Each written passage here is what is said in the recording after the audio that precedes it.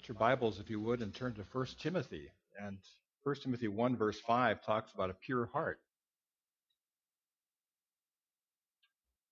Most of us have showered in the last week, I hope, and we clean the outside of our bodies, but what we come here on Sunday mornings is to clean the inside of the cup. I've been some places before where people hang their coffee mugs up, and they just use them every time they show up, and they get kind of scruffy on the inside.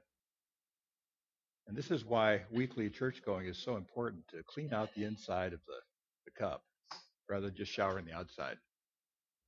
So we're going to be talking about that today. We're starting a new sermon series on the book of 1 Timothy. And I want to start by talking about when you were in school and you went to math class. How many of you are good at math? Raise your hands if you're good at math. Okay, you're all sitting on this side of the church, which is pretty weird. But except for a couple of you. How many people just think math is of the devil? Raise your hands. You go to any grade school or junior high classroom, and you will hear this argument. Well, teacher, I gave you the answers. Yeah, but I want to see your work. I want to see how you got there. Remember, the answers were in the back of the book sometimes? Now, you can memorize the answers in the Bible, but we don't do the work. And we're going to talk today about how Paul is all about, the Apostle Paul, who writes these letters, is all about doing the work. But we want to just take the answers he comes up with and apply them to our lives without doing the work he did. And we miss the point of all of his books. So we're going to look at 1 Timothy, named after Timothy. No, just really. Tim over here was named after Timothy. Timothy was a Greek. He was not a Jew. Timothy is a Greek name, which means someone who honors God. Theos is God. Timao is to honor, someone who honors God, a God-honoring person, a young man. And Paul, who was sort of the top of the food chain apostle in the New Testament, was writing to his apprentice Timothy. We're going to talk about how that goes together today. We're going to spend the next 6 weeks looking at 1 Timothy. So if you open your Bibles and look to 1 Timothy, get a feel for the book. It's toward the end of the Bible. And it's very small. It's a letter. And it's Paul encouraging Timothy. And we're going to talk about how we can learn to do the work that Paul is doing and Timothy is doing, and not just come up with the answers, but actually do the spiritual work that is required. I've always admired people who are in recovery in 12-step groups because they actually do some spiritual work. They go through the 12 steps and actually show their work. And they don't just have a result. And that's why it works so well. And I just admire everybody who does that. And we're going to talk about how we do spiritual work to keep the insides of our cups clean so that we can have a pure heart and a clean conscience. When I was living in Germany, they said, ein gutes Gewissen, ein sanftes Ruhekissen, a good conscience makes for a soft pillow at night. And having that clean inside of your cup helps you to sleep at night. And you've heard the phrase, how can that person sleep at night doing these things? Who here gets emails from people saying, we've just found $300,000 somewhere in Canada, and this is all for you. This is all a scam. There's scams everywhere now. We run into scams almost every day. And I always ask myself, how can these people sleep at night if that's how you make a living? Just deceiving people. So we're going to talk about how to do that, how to do the work, how to keep the inside of the cup clean. I want to say a couple things, and I'd invite you to take some notes today. You don't have to take notes, but those who take notes will be first in the kingdom of heaven. So just keep that in mind. It's just a good thing to do. People don't write books of the Bible. Paul didn't wake up in the morning saying, I think I'll write 1 Timothy today. No, he's responding to a situation. People write books of the Bible because they needed to be written. There was an issue that needed to be dealt with. And we're the most faithful to the Bible when we understand what that was, so that we can do the kind of work that Paul and Timothy were doing, to show our work, to show that we're actually in a relationship with God, working these things out. And there are no easy, quick answers in life. People would love to think that the Bible is an answer book. We'll just look up all the answers, we'll memorize the answers, and then we'll apply them to our lives. But that's just legalism. That's just following rules. What we want to do is have a relationship with God through his Holy Spirit that guides us through life where we actually do spiritual work. And that's what prayer is about. It's doing spiritual work. I had a pastor in Pittsburgh once said, he was asked, how do you define prayer? He says, well, the Lord and I, we go places and we do things. We work on things. And there's something to that. Not just looking for answers. It's looking for the process involved in life. And Paul was really good at process. So people don't write books of the Bible for no reason. Paul had a reason for writing. We're going to talk about that. And you can tell what's going wrong and needs to be corrected by what topics are coming up.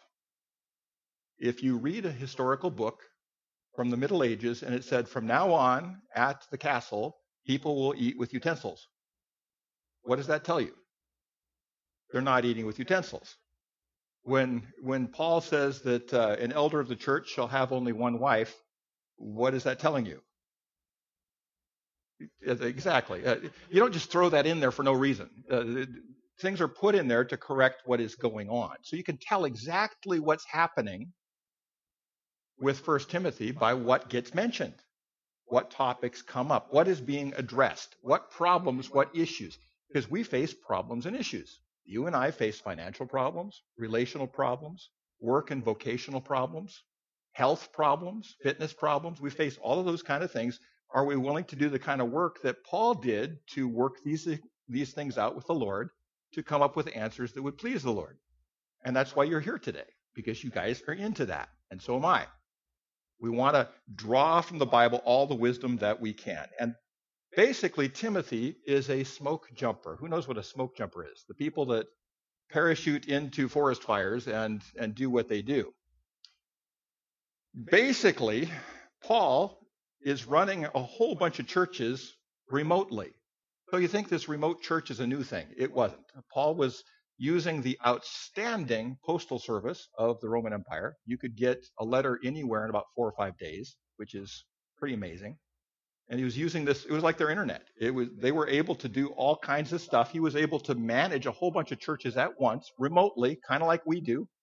Hello, daughter church in Arizona, and also our daughter church up in Alberta. And those of you folks starting a church in Farmington, we're glad to see you. We're doing the same thing. So we're doing what Paul was doing. And by the way, this church here is larger than any of the churches that Paul was working with. He's working with basically churches that fit around a table. When we hang out with the Breeze family here, they have a bunch of people that hang out and they eat a lot. What do you go? Hobble in, gobble up. How does that go? Hobble in, gobble up, and wobble out. They eat a lot. And so, but that's kind of what the Christian church looked like back then. People got together and they would read from the Word, they would teach, they would exercise spiritual gifts, and they would eat and they would go do stuff. So when Paul's writing to the Christians in Ephesus, he's writing to a table group basically that was doing these things. So he's sending Timothy in to do some smoke jumping in Ephesus. Now, even if you are a thrill seeker, smoke jumping is scary. Timothy does not have the temperament of a smoke jumper. He's a timid person, a little bit on the sickly side, and needs a lot of encouragement. And Paul understands that when you've got an apprentice that's a little on the weak side, it's better to work with that one than to look for another one. Because you'll learn that in HR. It's better to work with the people you've got because you never know what you're going to get. And who thinks there's a little bit of shortage right now out there in the workplace? So there's a whole bunch of that because people have let go too many people and haven't worked with people. You've got to work with people to bring them along. I went off to HR training for my church in Minnesota because we went from 7 employees to 105 in just a period of a few years. And they asked me to go to HR school and learn about HR. And that was one of the main things I learned. Work with the people you have and develop them. The idea that that perfect person is out there and you need to just switch them out all the time is just not necessarily the case. So anyways, Paul sends Timothy, who's rather timid, into Ephesus. Now, Ephesus is an intimidating place and an intimidating church. Ephesus was a first world city. There were times in history when Ephesus was the biggest city in the world. At the point of this writing, it was about the size of Long Beach. It was a major city, probably the second largest city in the Roman Empire after Rome. And it was a first world city. Life expectancy was 70. They had hot and cold running water, nursing homes, and pension plans. This was not a backwater with people running around in bathrobes in the desert. This was a major city, a very sophisticated city. And it was a Greek-speaking city, part of the Greek world. And we know that the Greeks were very sophisticated philosophers, dramatists, and writers. So intellectually, economically, and otherwise, this was a major city, a really big deal. And the goddess of the city was Artemis of the Ephesians, known to us as Diana, because that's what the Latin Roman people called her. But Artemis was, get this, a perpetual virgin goddess. Perpetual virgin goddess, who was the goddess of the hunt and also the goddess of fertility. And all of her priests were female. The entire city, the entire religious life of the city was matriarchal, not patriarchal. So it's sort of the exact opposite of the Roman Catholic Church, where all the power positions are men. It's all women, which is one of the things we're going to talk about next week, which is why he corrected what was going on where women were in charge of everything spiritual and how that shuts men out. So we're going to talk about that in chapter 2. See where the historical thing is a real important way of, it's important to understand what's going on. You have to understand the context of what's happening. The Temple of Artemis, or the Temple of Diana, we call it, is one of the 7 wonders of the ancient world. If you ever had that grade school thing where you looked at the 7 wonders of the world with the Colossus of Rhodes and the Library of Alexandria and that kind of stuff, the Temple of Diana was one of them. And it was at the Temple of Diana, the Temple of Artemis, where Paul started a riot by saying, well, this is just idolatry. And 5,000 people got together and screamed themselves hoarse because this was a major religion with a major temple, with a major everything, and the whole city revolved around it. He was questioning the very foundation of the city. And this is a big, impressive city. Who thinks there's powers that be that would come against that? A lot of them. And so Paul actually got shuttled out of town by his friends. Paul wanted to fight them, but his friend said, to keep you alive, let's get you out of here. And pretty much smuggled him out of Ephesus and told him not to come back for a while till things calmed down. So this is the town that Paul sends Timothy into to do some smoke jumping. I'm sure Timothy is thinking, thanks a lot. You're sending me into Ephesus. Great. This is not going to be... Ephesus was a dysfunctional city in a lot of ways because of the spiritual makeup. Corinth was a dysfunctional church. That's a whole other thing. We'll talk about that sometime. But back to Ephesus. One of the 7 wonders of the ancient world was this temple, and Paul had come against the temple. And so he's sending in his apprentice to kind of clean things up, which he didn't probably appreciate, but he probably did. Also, later on, the Apostle John became the main guy here. And this is the same John at the cross where Jesus said, John, take care of Mom, and Mom, this is your son. And so we know that John ended up around Ephesus because that's where he wrote Revelation from, an island just outside of there. And he wrote his last letters from there, probably wrote his gospel from there, and led a church called the Community of the Beloved Disciple. So Mary was a big deal in Ephesus because he took Mary with him to take care of her. You see the Mary-Artemis connection starting to kind of come together here. And how they're saying, well, yeah, you've got this virgin goddess. Well, we've got a real virgin here who gave birth to the real God. And so there's stuff that goes on which has perpetuated itself over time. So that's Ephesus. How many of you would want to be sent in on a smoke jumping job to Ephesus to take care of these things? And the church was full of bossy women and opinionated men. We American men are known for being extremely opinionated. You can go get your oil changed. We talked about this in the Bible study this morning. You can go get your oil changed at Jiffy Lube, and you can ask the guy there in the pit, what do you think of the People's Republic of China and their incursions into Taiwanese airspace last week? And he'll have no idea what you're talking about, but he'll have an opinion because he's an American guy. And believe me, you go abroad, because my wife is from Holland, you go abroad, and we are known, American men, for having an opinion on everything, whether or not we know anything about it. And I would also agree that that's probably me. I'm an American guy. and we've got opinions. So he's smoke jumping into a church with opinionated men and bossy women. And he's supposed to tidy this up. Oh, by the way, he's younger than all of them. Great. I still remember when I was a pastor when I was 29, and they sent me smoke jumping into Washington State, into a church that had failed. And so why don't you kind of clean this up? Oh my goodness, bossy women and opinionated men. It was quite a deal. And it took a couple years off my life. I was in the ER a couple times. And I'm pretty assertive compared to Timothy. So I can imagine what Timothy was going through when he got sent to Ephesus. Isn't it interesting how this makes the story come alive a little bit more? This is not just, oh, Paul, I'm going to get up in the morning and just write this book, and maybe it'll be in the Bible someday. No, he's dealing with real stuff, and he's showing his work. And that's what he's encouraging us to do, to learn how to do the same kind of stuff that Paul is doing. So what were the fires that Timothy had to put out? Timothy, I'm going to send you smoke jumping into Ephesus, Paul says. Watch out for the speculative teachers, the men who are opinionated and have got all kinds of theological and political opinions about everything. Sounds like America today. Women, there's a huge power imbalance. The women in the church in Ephesus assumed that they'd be in charge. Why? Because all the women in Ephesus were in charge of the spiritual life of the city. That was what they did. And they said, well, if we're going to become Christians, we're still going to be in charge, aren't we? So there's that kind of thing going on. Widows. The Christian church early on took care of widows. Here's the problem. Most of the widows in Ephesus were rich because most of the people in Ephesus were rich. It's a wealthy city.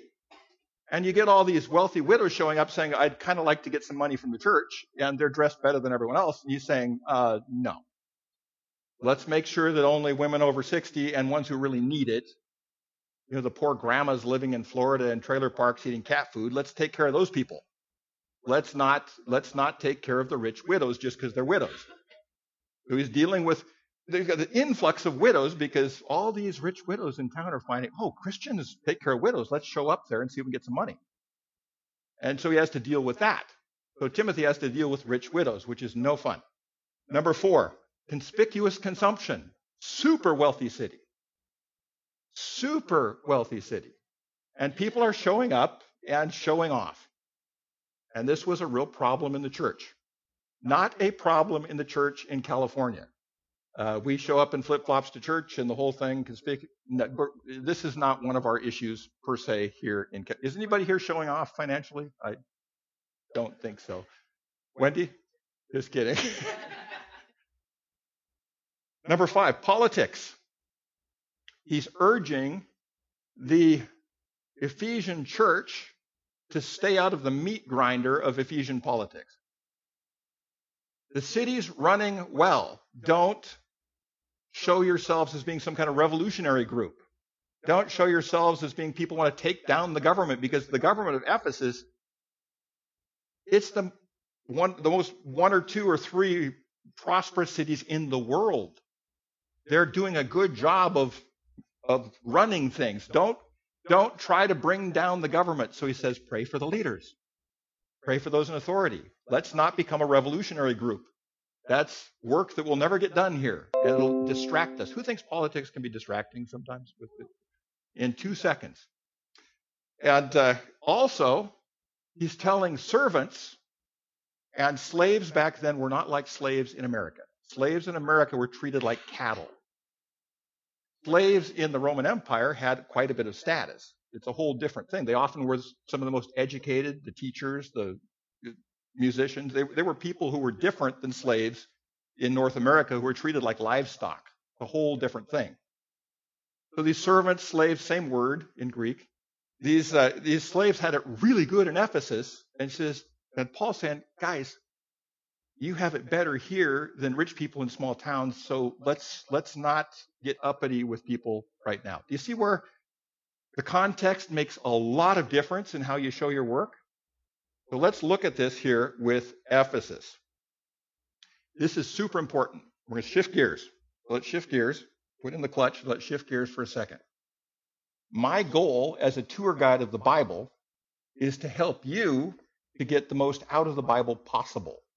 I don't want to draw you to my teaching. I want to point you to what's in the Bible. Wendy and I took a bus tour through communist East Germany years and years ago, back before the wall came down. And the tour guide had broken English, and she kept saying, look at, smokestacks, industry, look at. She's always pointing at stuff. And we still say that to this day in the car. Look at, Wendy. There's a beautiful eagle flying over here. Look at. And so basically that's my job, is to point you to the Bible, get you into the Bible in a deeper way than you would have been into the Bible. I don't care about my teaching. I'm not impressed with my theology. I want to get you into the Word. That's my goal, because I am sort of obsessed with the Bible. I really like hanging out there and showing other people what I've found. This is super important, because people misread the letters of Paul because they don't get this. John understands this. He went to Bible college, and some of the rest of you might understand this. But there are different genres, and a genre is a type of literature. And the Bible is like a library, and it's got different genres in it. The foundation is called the Torah, and it's the first 5 books of the Old Testament: Genesis, Exodus, Leviticus, Numbers, Deuteronomy. And Jesus would say that that's the foundation. He would say the law and the prophets. It's called the law by us in English, but it's the Torah or the Pentateuch, whatever you want to call it. That's the foundation, this foundational story. And the main storyline is what? Freedom from Egypt and setting up a new society. That's the storyline of the Torah. History books: Joshua, Judges, Samuel, Kings, Chronicles, the book of Acts, Ezra, Nehemiah. Those are books that narrate what is going on. And those books are historical records, and they are the best historical records we have from that period of any kind. Without them, we'd have no idea what was happening in that part of the Middle East during that era. Prophets: Ezekiel, Isaiah, Jeremiah. People who addressed the problems that were going on at the time with the word of the Lord. They were not fortune tellers. Let me say that again. They were not fortune tellers predicting the future. What they had to say had future implications for us today. But they were forthtellers, not foretellers. Let me say that again. They were forthtellers, not foretellers. Prophetes, prophet, people who speak forth, literally. That's what the word prophet means. And they spoke for God. And how did they start every paragraph? Thus says the Lord. This is what the Lord says about what's going on. I'm helping translate the book of Amos right now for the Passion Translation. Just started this week. And there's lots of stuff in the prophets where it says, thus says the Lord. Amos is ticked off about what's going on, and the Lord gives him the words to say about what's happening. We just went through Lamentations, which is both prophet and poetry. He's got that speaking for the Lord thing. Thus says the Lord. Music. The book of Psalms is a songbook. It is a hymn book. One of the things I'm looking forward to most in the afterlife, in the kingdom, is hearing what the tunes were to the Psalms. We've lost them. All we have is the words. We've got the lyrics, but we don't have the music. And at the time of Jesus, they all still knew the music. Sing us one of the songs of Zion. They would know what those songs were. And some of the songs say, oh, this is to the tune of Deer in the Woods or something like that. And they would all know what that means. Kind of like us saying, well, this is to the tune of You Lost That Lovin' Feelin' or something. You know, it's just so but we don't know. We don't know what the tunes were. In fact, music was first written down in the year 1000 or so by a woman who put all of this stuff together and taught us how to write notes. And we didn't even know that before. So anyways, there's music. The Song of Solomon is another one. There's Gospels: Matthew, Mark, Luke, and John. And a gospel is a certain kind of genre. It's a biography of Jesus that has a message to it. And it has a viewpoint as to what's going on. Midrash. This is the most important thing I'm going to say today. It's a word you're probably not familiar with. Midrash is what rabbis do with the Torah. They take the Torah and they apply the truths of the Torah to the local situation, and then they argue about it.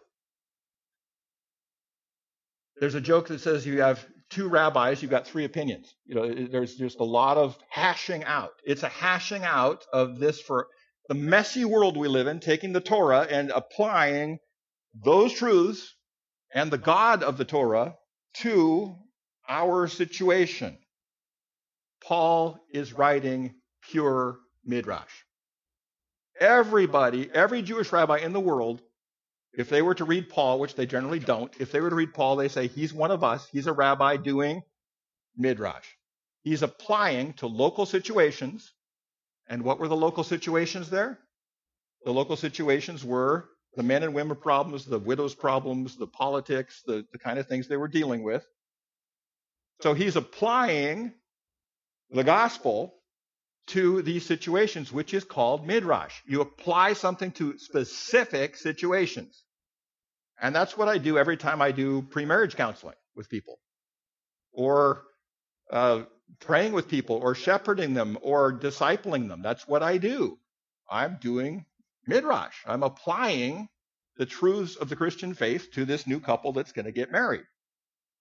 That's what midrash is. And Paul's letters are pure midrash. They are not Torah. And we're going to talk about that in just a second. This is a huge insight. Apocalyptic writing, Daniel, Revelation, and other little parts of the Bible. There's some places in the Gospels that are apocalyptic. Apocalyptic is highly symbolic language meant to address generally oppression. Who thinks it's possible that Christians might be persecuted in the future in North America? Who thinks it's happening right now in a lot of the world? It's happening right now. And apocalyptic is written for those situations where the Christians are under, or the people of faith in the book of Daniel, are under extreme pressure. And extreme pressure brings about apocalyptic. And the main message of apocalyptic is hang in there. Be faithful to the end. The book of Revelation says over and over, those who are faithful to the end will be saved.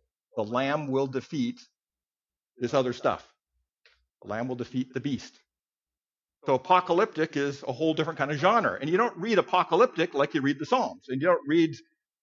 It's important to know what kind of genre you're reading, because then you know what to expect of it. For instance, the Psalms are not going to be theological treatises. I hang around with pastors, and it bothers me sometimes, because pastors often are picky about music. What do I mean by that? They find theological flaws in every single song. We can't sing that song. We just sang "You Give and Take Away." Does the Lord really take away? I don't know. We better explore that. Folks, songs are not theological treatises. They are art. And they're not going to be as precise as a theological treatise. They're not Torah. It's music. It's art. And it's supposed to point towards God. It doesn't fully. Sure, we want songs to be theologically accurate, but I went to school a long time. I can find a theological flaw with every single song we sing. And it's just pickiness. If you do that with your spouse, you won't be married long. Just don't do that. You just that sort of picky, hen-picky kind of way of looking at everything. And then there's poetry. The book of Lamentations is a sublime poem, and there's other ones in the Bible. Fantastically crafted Hebrew poetry. And once again, poetry is not engineering. It's different. It's a different language. I've seen Tom's specs for the new door at his nesting place. That's not poetry. It's beautiful, but it's beautiful in a different way. So, you learn nothing else today. Paul's letters are midrash. And he's showing his work, and what he's encouraging us to do is to use the same methods, not to get the same answers and force them on our situation. You understand the difference? Because Paul is not getting rid of the Torah so he can create Torah 2.0. Paul says if you are led by the Spirit, you're no longer under the Torah. The Torah is good, he says. The Bible is good. The law is good as a guardian. But as soon as you have the Holy Spirit is to lead you in all truth. We're supposed to graduate from the law into the life in the Spirit. That's the whole message of Galatians. That's the whole message of Romans. The whole message. The main message. Talks about the letter of the law killing and the Spirit making alive. So to say that Paul is just coming up with a new Torah with new rules to follow is missing the whole point of Paul. Paul is doing good midrash. He's doing great midrash. One of the greatest rabbis of all time doing midrash. And what we're supposed to be doing is following his way of applying, not just finding the answers in the back of the book and applying them to our situation, which would be a misreading of the Bible. So we have to look at that. To read Paul as Torah 2.0 and not as midrash is to misread Paul. Because we're not facing the same situations he's facing. He's coming up with answers that fit his situation. Who thinks Ephesus is a wee bit different than Orange County? There's some similarities and some really big differences. Do we have lots of widows breaking down the door here trying to get money? No, we don't. We have conspicuous consumption here as we're dressed, and no. We're not dealing with some of those issues. But we can use the same principles he uses to apply to our issues. And we've got them, by the way. The problem with Timothy is he's kind of a wimp. He's a young guy, but the opposite of King David. King David, picture skinny skateboard kid saying, "I can take that Goliath guy. I can take him out right now. He's too big to miss. Give me a slingshot." Really confident junior high kid. Timothy's a young man. He's the opposite. How do we know he's the opposite? Because Paul is always telling him not to be that way.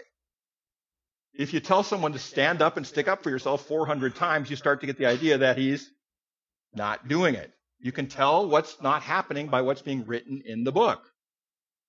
Be firm, Timothy. Stand up. Go do these things. You can do it. Come on. Buck up a little bit.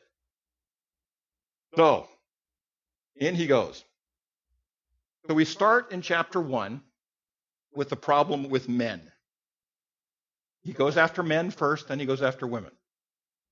And he's going after men, and this is where our situation's pretty similar to his. We have a lot of opinionated men in America. They had a lot of opinionated men back then. And I'm amazed because we're now up to 380 subscribers to our daily Bible passages on YouTube. And the farther out we go, the more we start to attract these weird men that write back the weirdest stuff. You're only at the 3rd level of angel whatever, and at the 4th level, this is happening, and the word angel was invented by Satan. I got that one last week. I'm thinking, oh boy. And they say it with such confidence.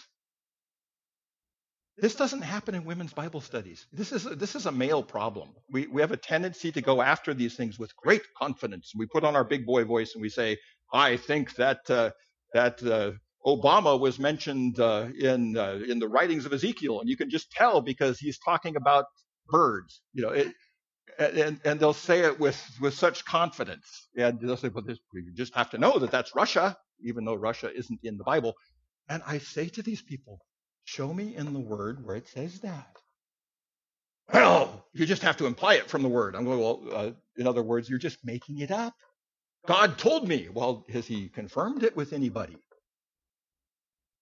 I always love the hashtag not in the Bible. I've never gotten more pushback than pointing out a couple weeks ago a dozen things that aren't in the Bible that everyone thinks is in the Bible. And people and it's all men. And they get all upset. Hey, there's 2 in the Bible. They just go on and on and on. It's just not there. But they've got opinions. And it's the same thing. We men have to watch that. Are our opinions just skyscrapers built on sand? Often they are. Folks, this is what men come up with for the afterlife. Biblical prophecy. We come up with chutes and ladders with all kinds of different things, and it's just insane. Well, that's the Antichrist in the book of Revelation. I'll tell people, show me the word Antichrist in the book of Revelation. It's not there. And when John uses that elsewhere, by the way, John knows how to use the word. He used it in his letters, but he doesn't use it in Revelation. That should tell you something. And he's using it in his letters. He often uses it in plural, which tells me that anybody can be a Antichrist. Hitler was an Antichrist, no question. We've had lots of them. We'll probably have a lot more. They show up a lot. People who put themselves in the place of Christ. It's very common. And they continue to, well, the Antichrist is going to show up in Revelation. Well, okay, show me the Antichrist in Revelation. It's the beast. How do you know that? Well, you can just tell. Okay, good. Well, the rapture happens in chapter 4 of Revelation. So, well, show me that. It's not there either. There's all kinds of not in the Bible stuff. The people create these skyscrapers of theology on sand that are just weird. And we go along with it. And we think, okay, they're speaking so confidently, they must be right. Who here has talked with kind of a weird Christian who's got all kinds of... I keep running into guys who've retranslated the Bible who show up and say, I've retranslated the Bible the right way. And they did like the whole New Testament. And I'm thinking, first of all, you don't even read Greek, and you did this on your own. Yeah, but God told me. Well, that's what happened with Joseph Smith and the Mormons, too. God told him, and he wrote this thing down. So it's just you and God with no... Folks, if it's not in the Bible, God doesn't have it in the Bible for a reason. He leaves things out for a reason. There's reasons for that. And here's Paul coming down on the men. And in chapter 2, he'll come down on the women. So women, you'll get yours next week. As I urged you when I went into Macedonia, stay there in Ephesus, do some smoke jumping, so that you may command certain people not to teach false doctrines any longer. And he's talking about these kind of guys. And Timothy's going, I don't want to do that. But he's being sent in to do this, even though it's not his temperament, or to devote themselves to myths and endless genealogies. The whole chutes and ladders thing that we just looked at. Such things promote controversial speculations rather than advancing God's work, which is by faith. Advancing God's work. A lot of that speculation doesn't advance God's work. There's more men out there interested in Bible studies, men in Bible studies, more interested in winning arguments on arcane points of the Bible than reaching their neighbors who are going to hell because they don't know Jesus. Think about it. I mean, they're way less passionate about unsaved people than they are about being right about a certain thing. And I have to confess, you women may know that this may happen in your circles too, but when no women are around, we go crazy with this stuff. The goal, this is the key verse of the whole chapter. The goal of this command, my command to you, Timothy, why I'm telling you this, is love, which comes from a pure heart, a cup washed on the inside. The whole goal of the Christian faith is to wash your cup on the inside, which comes from a pure heart and a good conscience, learning how to live with integrity. It's not about external stuff. It's about internal stuff. The Christian faith is an inside job. It has exterior implications. We need to act in such a way when our insides are clean. We can do certain things. But if we start acting with dirty inside cups, it's just ugly. Who thinks there's been Christians who've been unattractive in the last couple of years by spouting off all kinds of stuff that they don't know that well? And out it comes. Oh, the vaccination is the mark of the beast. Oh, good. Show me that in the Bible. I'm not saying it's good or bad to do that. That's not the point. It's not in the Bible. Oh, but I can see because in Spanish, you put the letters and the numbers together and it's 666 or something. I'm just thinking, okay, great. It's just the craziest stuff. We have to stay away from speculations and keep the main thing the main thing. Paul is saying, clean the inside of the cup and then you'll know how to interact with people. You'll interact with courage, with faith, and with integrity.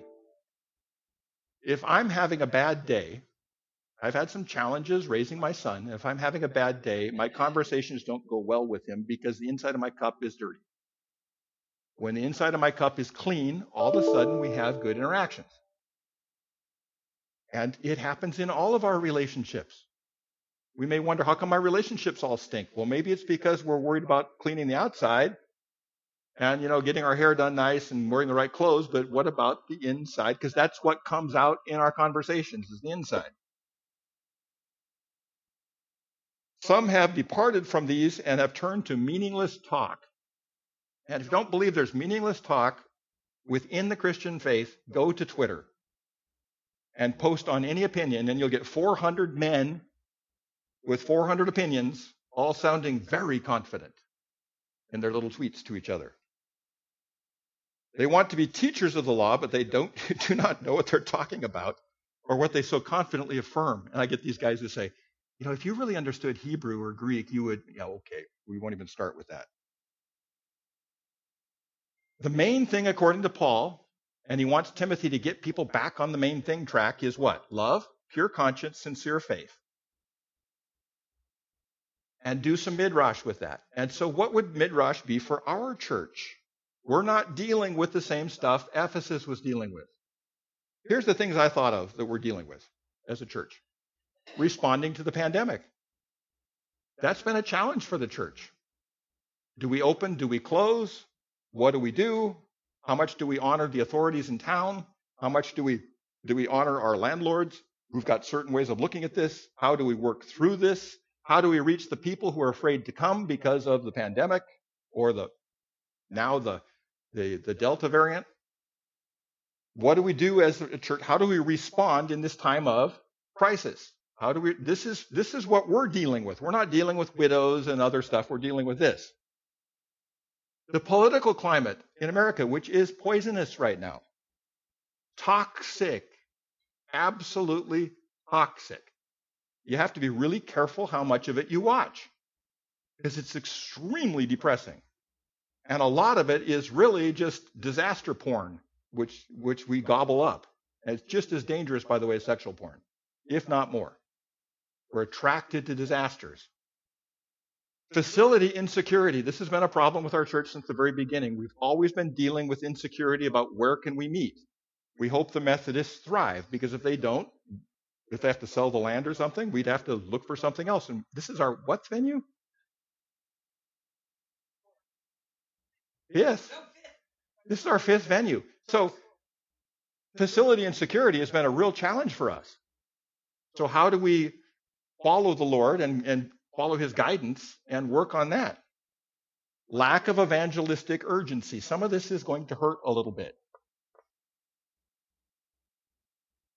I don't think our church is known for evangelistic urgency. I don't think we have a sense of urgency for the lost people in our circles. I know Stan does. Stan has an incredible... Stan, I wish what you had was contagious, because you have evangelistic urgency. And some of the rest of you do a little bit too. But the lack of it is a real problem here. I don't think we see it as that important that we reach people who are lost. Because after all, it's hard in America. Nobody wants to hear about Christian stuff anyway. So let's just be comfortable and let's have our club. Who thinks that's an issue for a lot of churches in America right now? We've lost our sense of evangelistic urgency. And it's an issue here. Generational balance, making sure that we have generational balance in the church.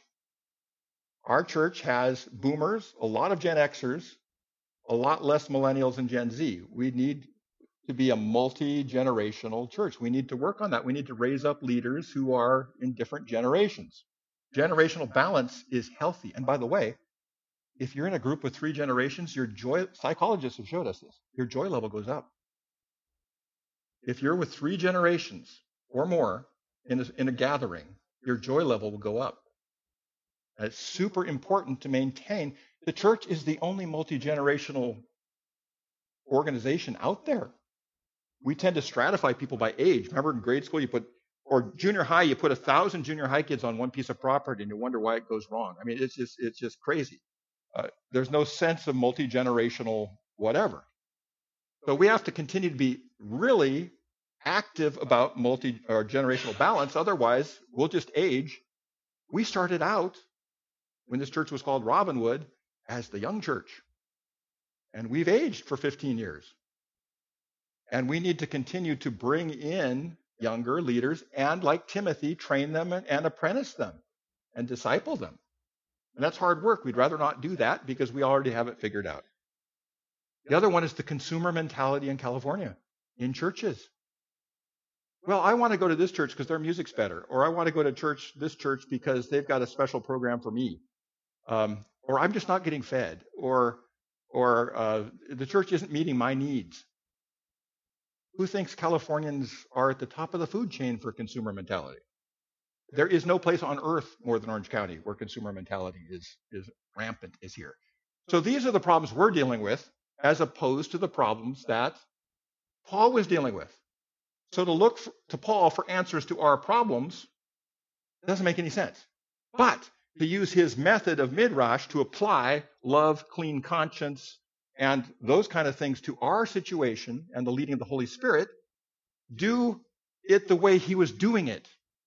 Not just about getting the answers to the back of the book, but do Christianity the way he was doing it, in a spirit-led, love-based way, and apply it to your situation, and trust the Holy Spirit, and know, by the way, that he wasn't putting together a new Torah.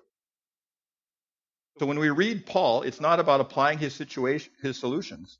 It's about analyzing our issues, being honest about them, and applying his method. And his method was to use the guidance of the Holy Spirit, keeping the main thing, having evangelistic urgency, and working out the relationships within the church so that we can reach other people, so that we can be more attractive to people on the outside. That's his method. What's the denomination that rents to us? One of the funniest things I ask Methodists is, what's your method? And they used to have one. They had a method. It was called class meetings, which are small group meetings. And they would always start with, how are things with your soul? And they would ask each person, and they'd go around, and they would do that. That was their method. Wesley came up with that. They've kind of forgotten that over the years. But Paul's method was leading of the Holy Spirit, focusing on the main thing, and applying those things to the Christian community. So what we want to do is not mimic his answers, but mimic his method. Now, when his situations line up with ours, we want to follow his answers. But who thinks that he's got an answer for the consumerism here? He probably doesn't. So we have to apply his method to that. There was no lack of evangelistic urgency back then. He didn't have to deal with that, but we've got to deal with that. So how do we apply his method to that? So my question for you is, are you going in?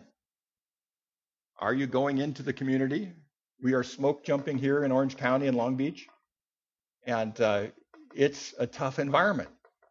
And it'd be really easy to be very passive about our faith when we're out in public, and not to engage the people as Paul is asking us to engage the challenges. Who thinks it's easier just not to face issues and just kind of let them slide and just watch Netflix and eat donuts? It's much easier to do that and just put it all on hold. I'm going to invite the worship team back up. Going back to 1 Timothy 1:5, we're going to read this out loud from the screen. 1, 2, 3.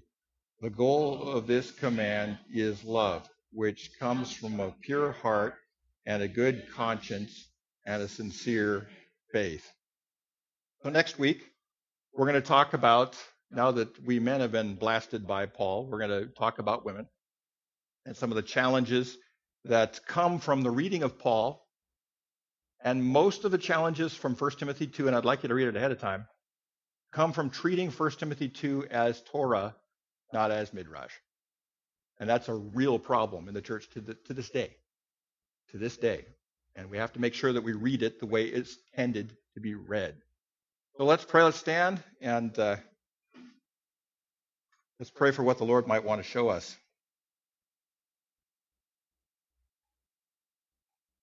Lord, we go smoke jumping here, and we need to know that you're going to go with us. If I was jumping out of a plane, Lord, I wouldn't want to be the only one jumping out of a plane. We want you to be jumping with us. I'm picturing a bunch of people in a plane, Lord, and they've all got parachutes except for each of us, and we jump off with no parachute, and we're trusting you to jump after us and come diving after us and grab us and hold on to us and use your parachute to bring us safely to the ground.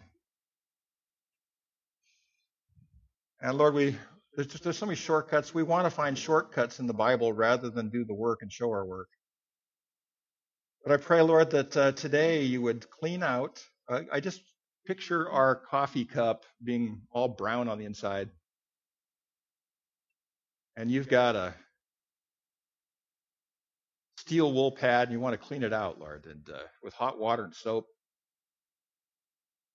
Give us pure hearts, Lord. Give us a clean conscience. And Lord, help us to keep the main thing the main thing. Help us not to take the shortcut of looking for easy, cheap answers in the Bible, but to go after these things like Paul did. And Lord, we can all relate to Timothy here because we're timid. We're timid about sharing our faith in public, Lord. When people ask me what I do, I try to talk around it sometimes because I don't want to come across as religious or something. And Lord, I just pray, Lord, that we would, like Timothy, receive encouragement to go after these things and to stand up tall with a good conscience and make a difference in our communities, in our church. Lord, help us to look at the things in our church which are our issues, and help us never to use the Bible and the issues in Ephesus, the issues in Corinth, to distract us from what we need to work on, our evangelistic urgency, our sense of facility insecurity, our sense of consumerism in our area. Lord, we pray that you would continue to bless us with your word, Lord, as we journey through the book of 1 Timothy. We give you thanks, Lord, that you found it within your wisdom to make sure this letter ended up in your Bible, in the Word, because we have so much to learn in the 5 weeks to come. And we pray all this in Jesus' name. And all God's people said, Amen. Amen.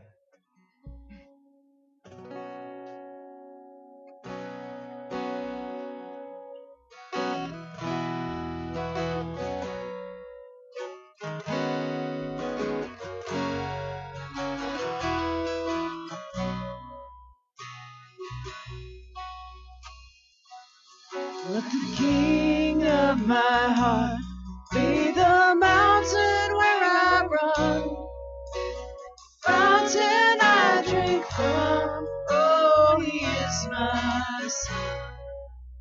Let the King of my heart be the shadow where I hide, ransom for my life. Oh, he is my soul.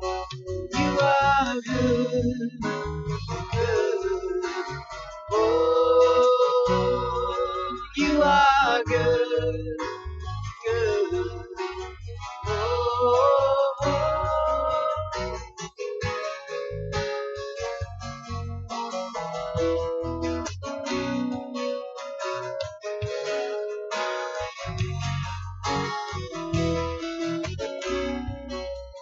Let the King of my heart be the wind inside my sails, the anchor in my waves. Oh, he is my song. Let the King of my heart be the fire inside my veins, the echo of my days. Oh, he is my song. You are good, good. Oh, you are good, good. Oh, you are good, good. Oh, you are good, good. Oh.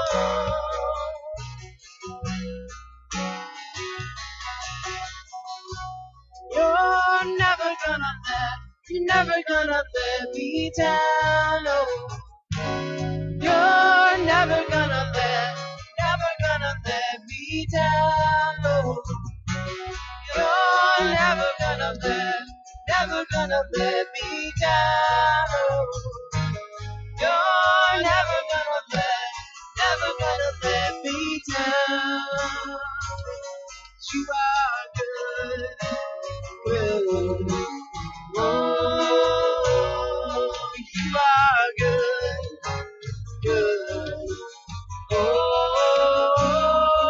you are good.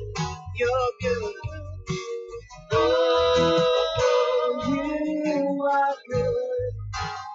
good. Oh,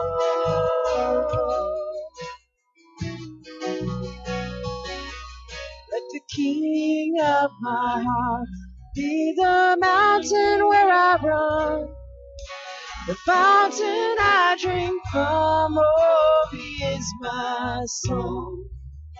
Let the King of my heart be the shadow where I hide, the ransom for my life. Oh, he is my song.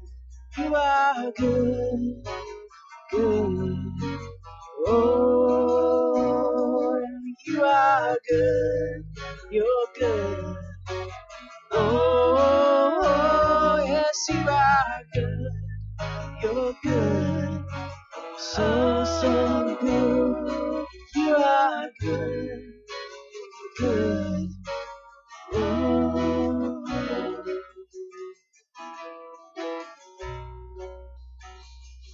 I want you just to hold your hands up and hold them open, receive a blessing. Lord, you're never going to let us down because you're good. And you want to go with us, Lord, as we go smoke jumping into this crazy world this week. And some of us face really big challenges. And Lord, we know that you're jumping with us. Like Timothy, we're a little timid sometimes. And sometimes, Lord, we don't take the time to clean the inside of the cup. I pray that you continue to cleanse and clean us from the inside. And bless us this week, Lord. We give you thanks for this fantastic book we're going to go through in the next 5 weeks. We pray, Lord, that you would help us to get everything out of it that you intend to have us get out of it. And Lord, we know Paul's up there with you and Timothy too, and I just pray that whatever we do down here with this book would bring a smile to both their faces. And we pray a blessing on these songs, which kind of reverberate in our minds for the next couple of days, and help that to bring us back to your word. Keep us in your word all week long, Lord, as we continue to search the scriptures for the truth that you have for us. I pray this in Jesus' name. And all God's people said, Amen. Amen. Say the Breezes and Wendy and I are going to be at, what's the name of the place?